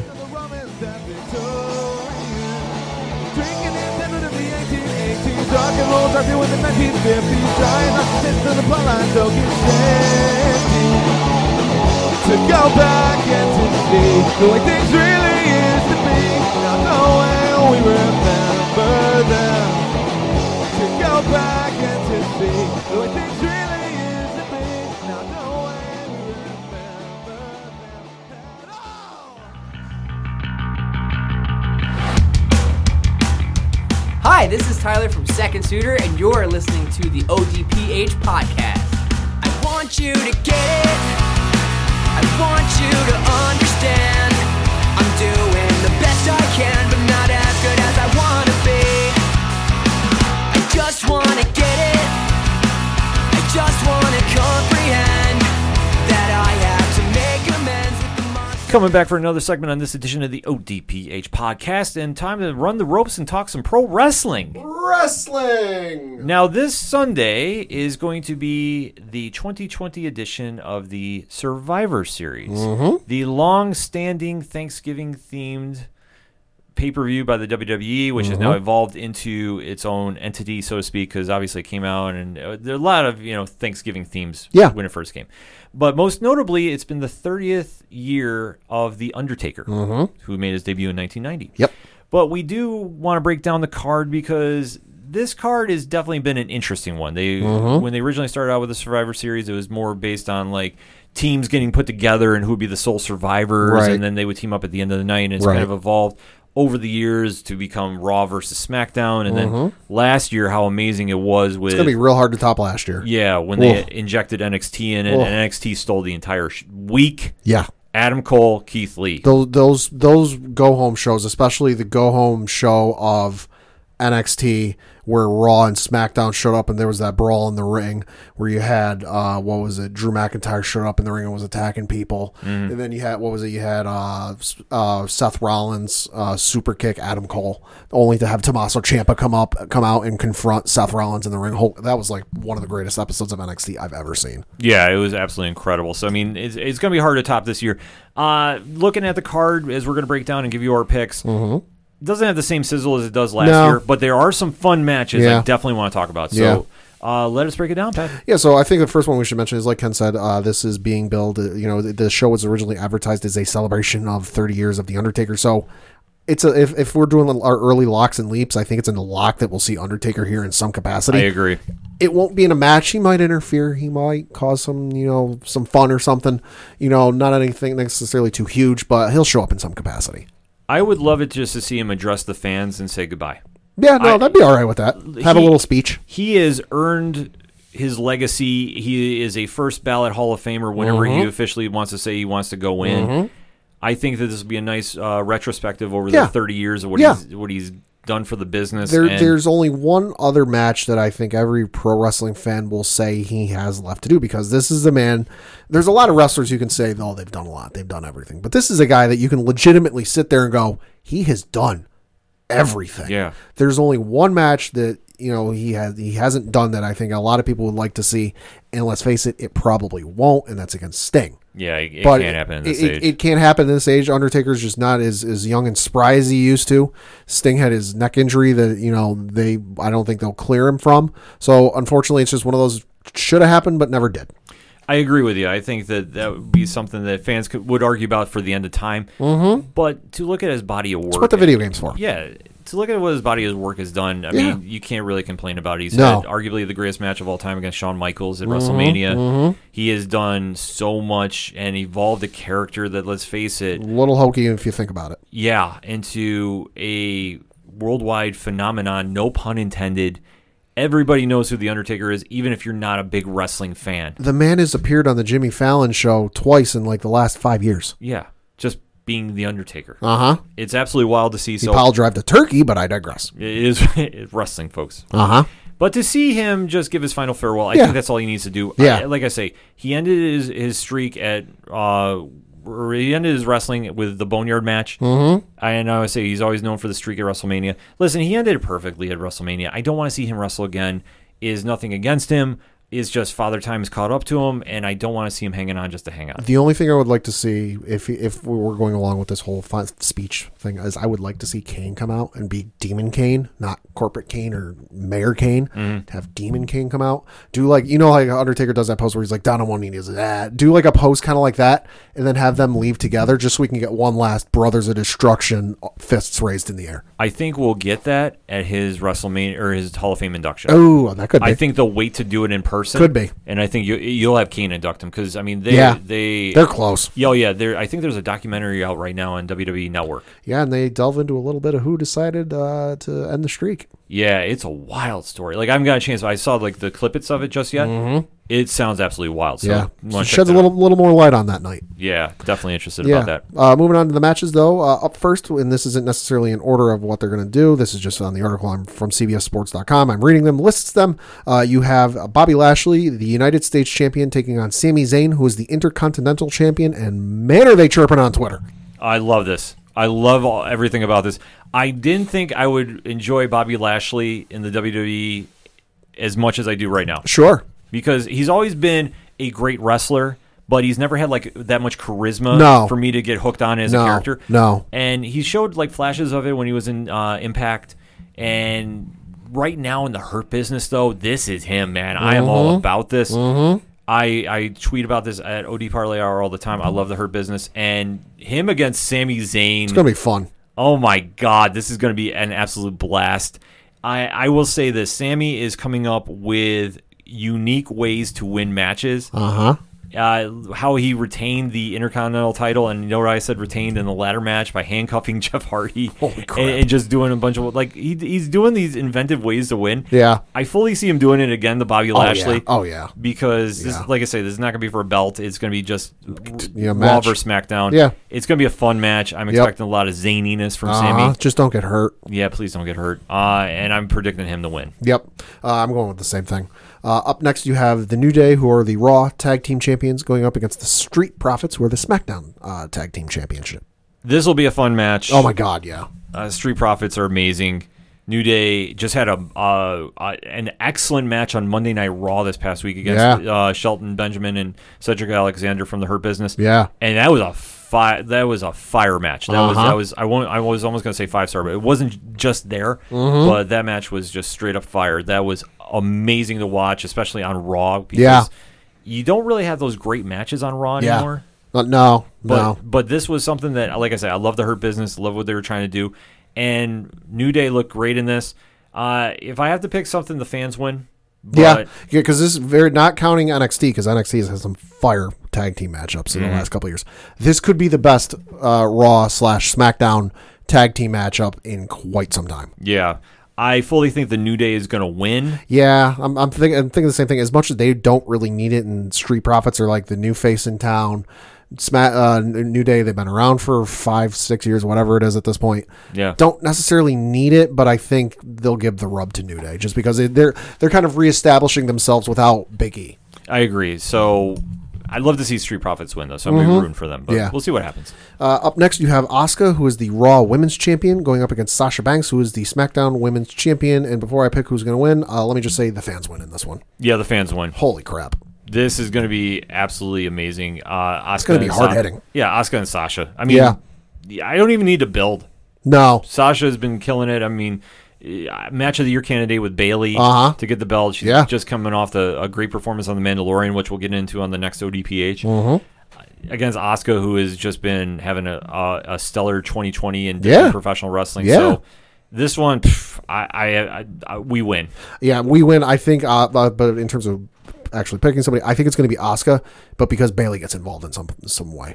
I could see that. I'm hoping not. I'm not hoping either, but just, given as up and down, as tumultuous as things seem to be, I just see them kind of leaning on that and leaning on what works. I fear, though, it might be Carmella, because they're actually doing that whole repackaging that she's been, and I know she's been interfering with Sasha. Yeah, that's true. But yeah, I'll take, I guess, looking at that kind of aspect, I'll say Asuka by, I don't want to say by default, because I think they should have a great match, but I think by shenanigans. Yeah, could be.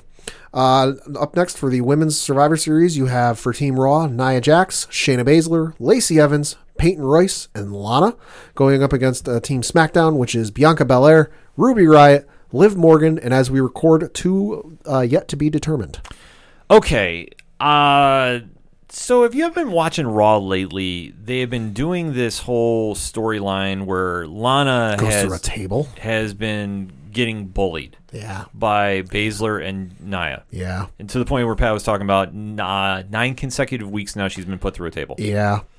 I have this eerie suspicion she is going to be the sole survivor.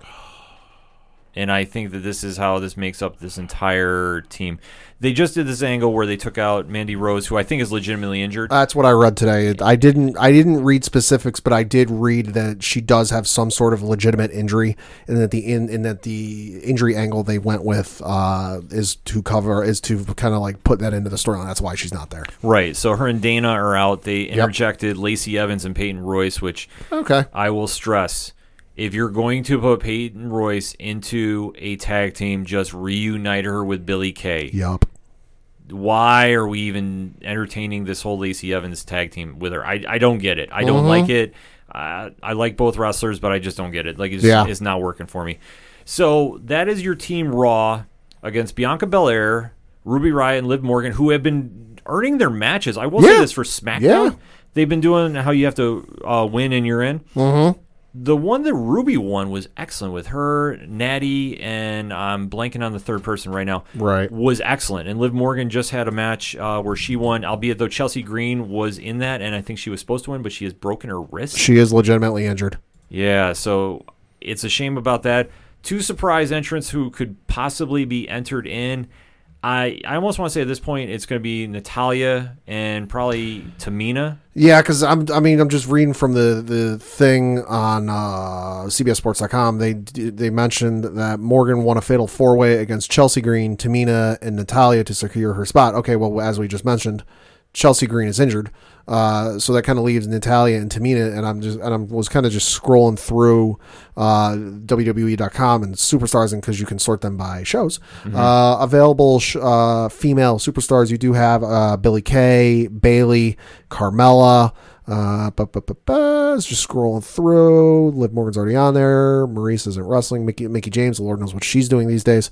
Ruby Riott's already on the thing. Sasha's already in a match. Yeah, so it's very slim pickings unless they decide to do a last minute call up.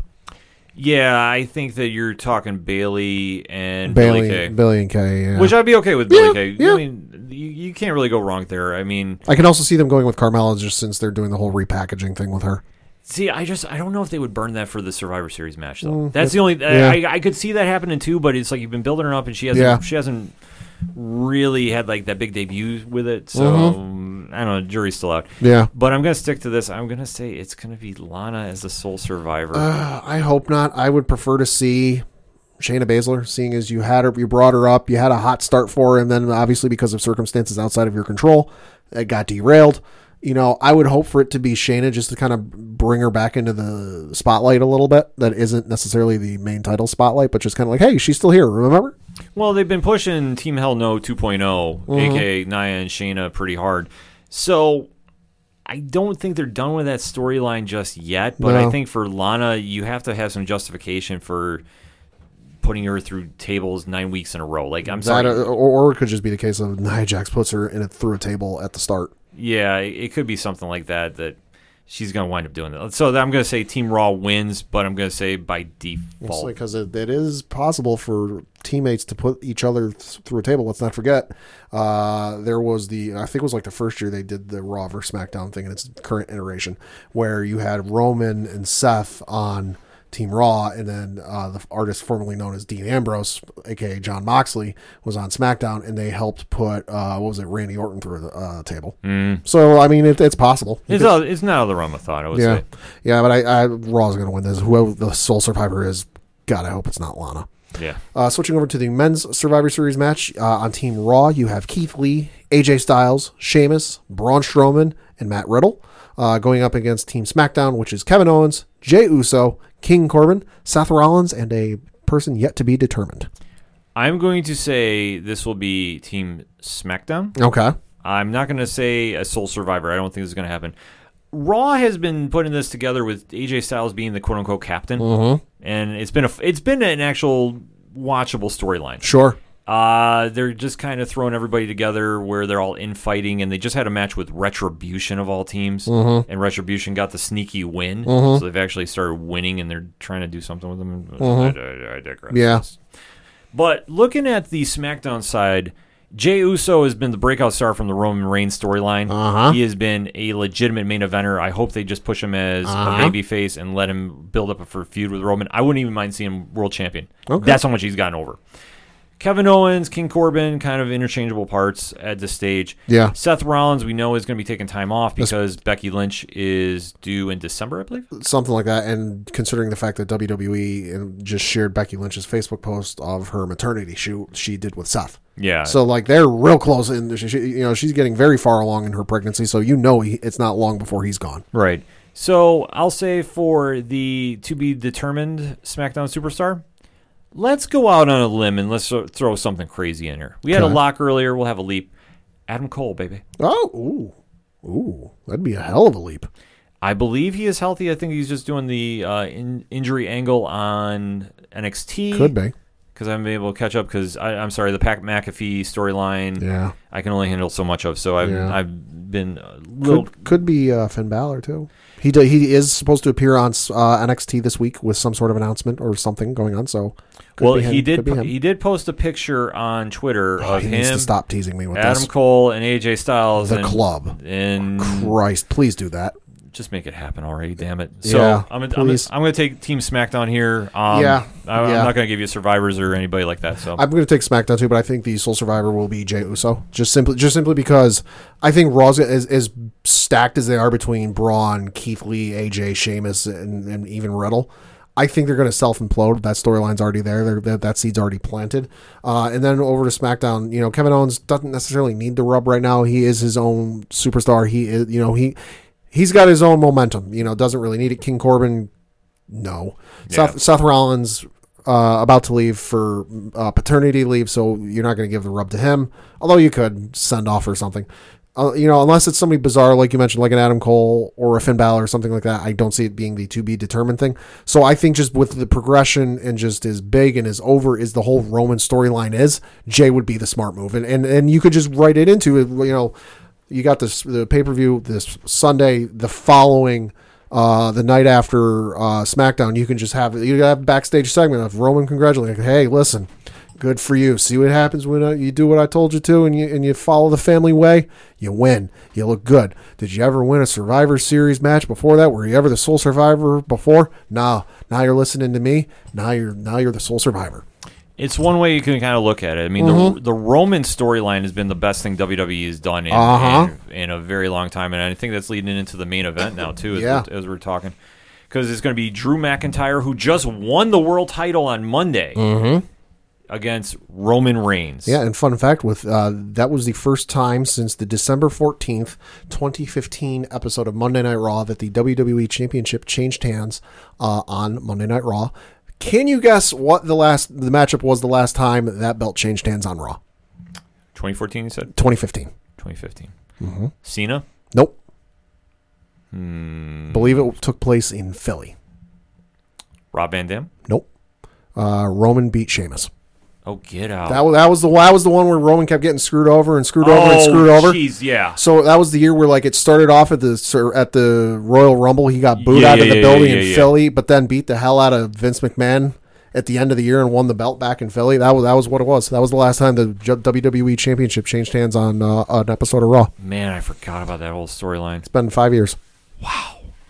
And how much has changed since?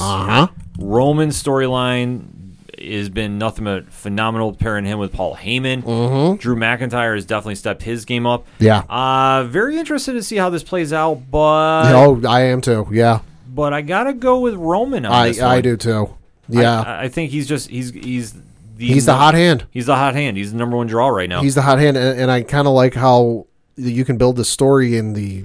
all of less than a week now, but Drew can show up on SmackDown like, listen, I faced evil, I faced darkness when Randy Orton, and buddy, you ain't faced anything like Roman. Yeah, and obviously Roman was saying, yeah, I hear you're champion over there. Well, nobody's watching Raw anyway. They're watching me. I paraphrase not entirely wrong. I mean, yeah, it's a very honest quote. Yeah. I mean, everything they've done with the storyline has been great, and obviously this will be a rematch between these two since WrestleMania 35, I believe. I believe so. So it should be a fun night. Like I say, for Survivor Series, it's going to be interesting to see how this all plays out.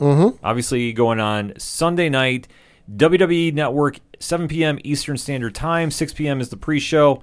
We're not going to be streaming it on Twitch. Okay. So we won't be doing the live reactions there as of right now. I mean, it could be card subject to change, but I believe that at some point, Rich, Diesel, and I are going to be doing a rewatch of The Undertaker's 1990 Survivor Series. Ooh. Because obviously next week is Thanksgiving, so we will not be doing 607 TWS live. So we're going to be doing something else for that. So stay tuned to 607 Podcast social media for more information on that. But hit us up on the hashtag in the meantime, though. Give us your WWE Survivor Series picks and maybe your favorite Survivor Series moment over the years. Mm-hmm. So let's have that conversation, shall we? We're going to take a quick break. We'll be right back. 2, 3, 4. Hey, this is Johnny Moose from Excite Wrestling, and you're listening to the ODPH. I didn't mess it up. I thought I would. Right now, back to the guys.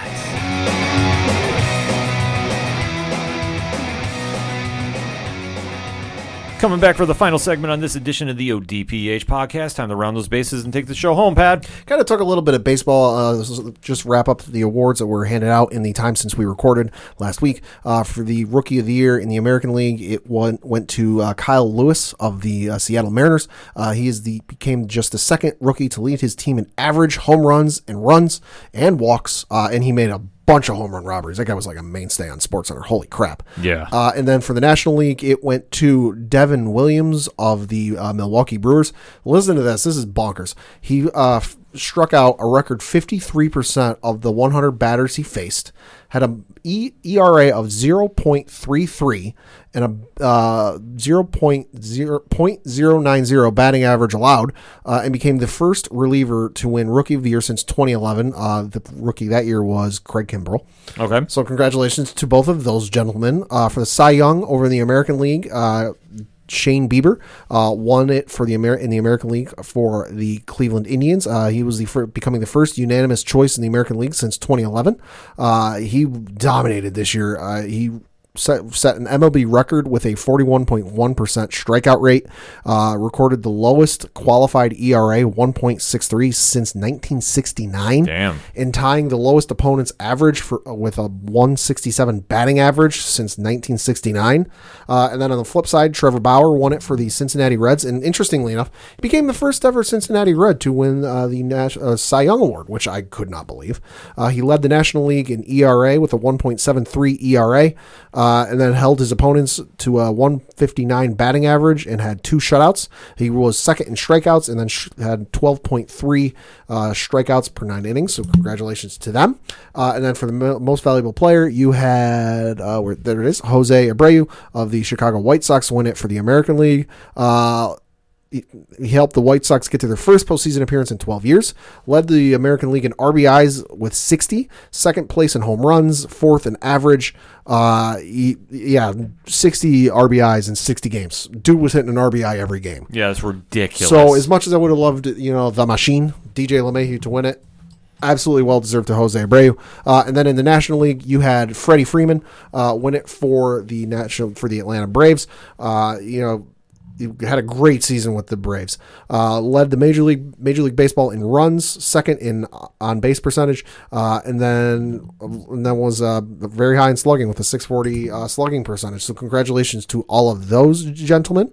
Postseason starts. Nobody really signed yet. Nobody really moving yet. But good goddamn Brian Cashman, if you're hearing this, re-sign DJ LeMahieu. Yeah, please. Facts. Please. But we do have some Hall of Fame news because the Hall of Fame ballot and some of the new names got released just the other day for the Major League Baseball Hall of Fame. We're still waiting on Jeter to have his ceremony, which got pushed back to July of this coming year, 2021. So we're waiting on that. But for the upcoming ballot, some notable names returning. Curt Schilling, Roger Clemens, and Barry Bonds are still on the Hall of Fame.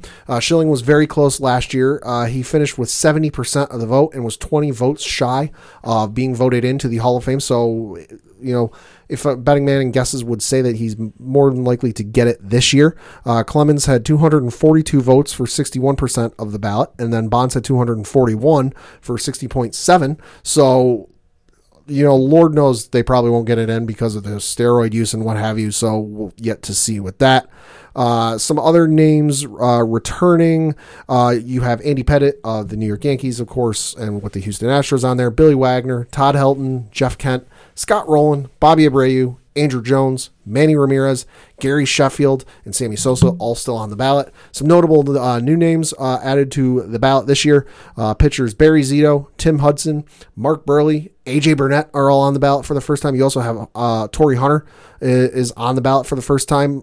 Some other newcomers, you have Dan Herron, LaTroy Hawkins, Aramis Ramirez, Michael Kadire, Nick Swisher, and Shane Victorino all on there. Ballots by the Baseball Writers Association members must be postmarked by December 31st. So sometime in January is when we'll find out. Any early predictions? I'm saying Clemens will likely get in, or not Clemens. Schilling will probably get in just since he got so close last year. But it might be a one-person year this year. You know, Omar Vizquel was in that mix too. He had 209 ballots for 52.6%. Man played for like 20 some odd years or something absurd. He played till he was like 45. Yeah. You know, it wouldn't surprise me if he eventually gets in, but this could be Schilling gets in, or it could be a year nobody gets in. I got a feeling nobody gets in. I'm thinking the same thing. To be honest with you, it's one of those situations where there's not like a superstar that's going in, and it's good players but not great. You're right. There's no real notable name. Yeah, so I can't really sit there in good conscience and say, like, okay, that guy's a lock. Yeah. There's a couple that could go. Like, Schilling could be one. Schilling could get in. Pettit's a dark horse to get in. Yeah. So 2022 is real interesting, though. I'm looking at baseballreference.com. Alex Rodriguez is on the ballot for the first time. Oh, that should be interesting. It's been 5 years, of course. Major League Baseball, you have to be retired for 5 years. A-Rod's on the ballot for the first time. You will also have Mark Teixeira and David Ortiz. Poppy I could see him get Poppy, in. I think will get in. Yeah, I think Poppy might get in, but A-Rod, yeah, it's hard to say. That's going to be something to watch. That's going to be the test. That's going to be something to watch because it's not as clear cut as Clemens and Bonds or even Pettit to a degree. Because Pettit, I think, deserves to be in there. Yes, he was involved in the steroid scandal. He came out and admitted it, though. He also has the most postseason wins, I believe, in Major League Baseball history. So Pettit should be in there, but A-Rod will be the real test. It also depends on what they're looking for, but you got to look at the postseason, and you can't deny Pettit about that. No. Not saying as a Yankee, like I can understand both sides of the argument. Sure. But I think if you got to choose somebody, he's got to be really looked at as consideration. Mm-hmm. So it'll be fun stuff to watch as we get into that. Yeah. Definitely want to check that out. A couple of quick things for my bases. One, we're talking wrestling, and since we are officially AEW Press, shout out to them for allowing us to have some access. The Young Bucks have released their memoirs. Oh, yeah? Killing the Business from Backyards to Big Leagues. They're now... the book is on sale wherever you pick up your books, on sale November 17th, 2020. To read a little quote that they said, nearly 20 years ago, our father built us a wrestling ring in our backyard. Our journey to become professional wrestlers began here, said Matt Jackson. Then, after years of hawking T-shirts out of duffel bags at independent shows across the U.S., documenting our lives on a web series, filmed from our phones, and performing at the biggest events in Japan, we definitely land our dream jobs of a lifetime. So definitely check that out if you're into wrestling memoirs. I got to imagine they have to have some stories. Mm-hmm. I definitely want to pick this book up and take a read of it. So definitely go check that out if you're into wrestling memoirs. I think it's going to have a lot of good stuff that you'll be interested to hear about, especially just how they got AEW started. Mm-hmm. I think I really want to hear the behind the scenes for that. Going into the UFC, though, switching gears, this past week there was a fight night going on in Vegas. And two notable things to talk about. Mm-hmm. One, possible knockout of the year candidate, Chaos Williams. I thought he absolutely killed the man. I'm not trying to understate this. He landed one of the nastiest shots I've ever seen on Abdul Razak Al-Usman in the first round, 30 seconds into it. Like, if you watch the replay on it, Pat, he hits him straight, and you see Abdul just go limp. Oh, my. Like, on the ground, not moving, arms, anything. I went, oh my God. Mm-hmm. But luckily he was okay, so still a knockout worthy performance. Chaos Williams is now 11-1. And then the main event is noteworthy for a couple reasons. Okay. Paul Felder stepped in on 5 days' notice. Oh, that's right. To fight Rafael Dos Anjos after Dos Anjos' opponent had to pull out for, I believe, medical reasons. So this was a 5-day notice weight cut to get on the scale. Felder was just training for a triathlon. I'll say, if I read right, he cut like 14 pounds in like 4 days. Yeah. Or something crazy. Don't try that at home. That's not healthy. No, it definitely isn't healthy. Dos Anjos got the decision when Felder was game. His striking has never looked better. I don't know what it was. No camp, and he just wasn't beat up. Whatever the case was, he definitely was in this, but Dos Anjos took him to the ground too many times, and it was a very back-and-forth fight. No shame in Felder losing, though. Like I say, to jump in on that short notice, come on. That's nuts. Yeah, few fighters can step up and do that. Dos Anjos gets the win, though, and the rumor is he wants to finally have that fight against Conor McGregor. So does everybody else. Waiting to see what happens there, but it was a good lightweight belt as predicted, though. Once I heard these two guys got announced, I was like, okay, this is going to be something. This Saturday, though, is UFC 255. We will not be covering this on twitch.tv/607podcast. I'll be honest, the card looks okay, but nothing really is saying it's take my money now, in my opinion. Your main events are both flyweight champions. Okay. In the co-main, which I'll be honest, should be the main event. Okay. Valentina Shevchenko is taking on Jennifer Maia.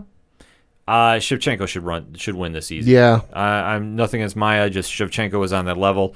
Unless some dramatic upset shot happens, I think it's going to be end still. Easy. But we'll see what happens. And then your flyweight title is Davison Figueiredo, your champion, 19-1, taking on Alex Perez, 24-5. Figueiredo all day in this one too. I think this one is pretty cut and dry. I'm not really seeing too much that would be considered an upset, but this is why you go watch the fights. Like I say, Absolutely. We will be doing the pre-show, preliminary card on twitch.tv/67podcast. Brandon Royval is fighting. That's Coach's favorite fighter. Why? All right.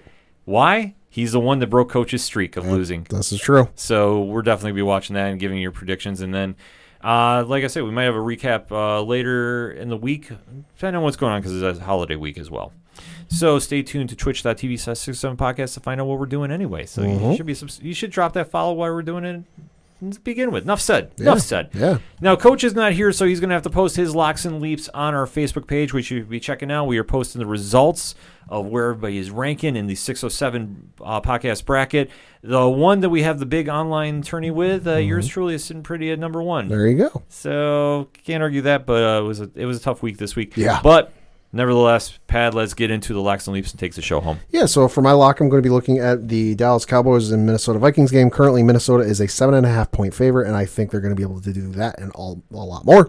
Dalvin Cook running all over the place. Thielen catching all over the place. So give me that one. And then for my leap, I'm looking over at the Detroit Lions Carolina Panthers game.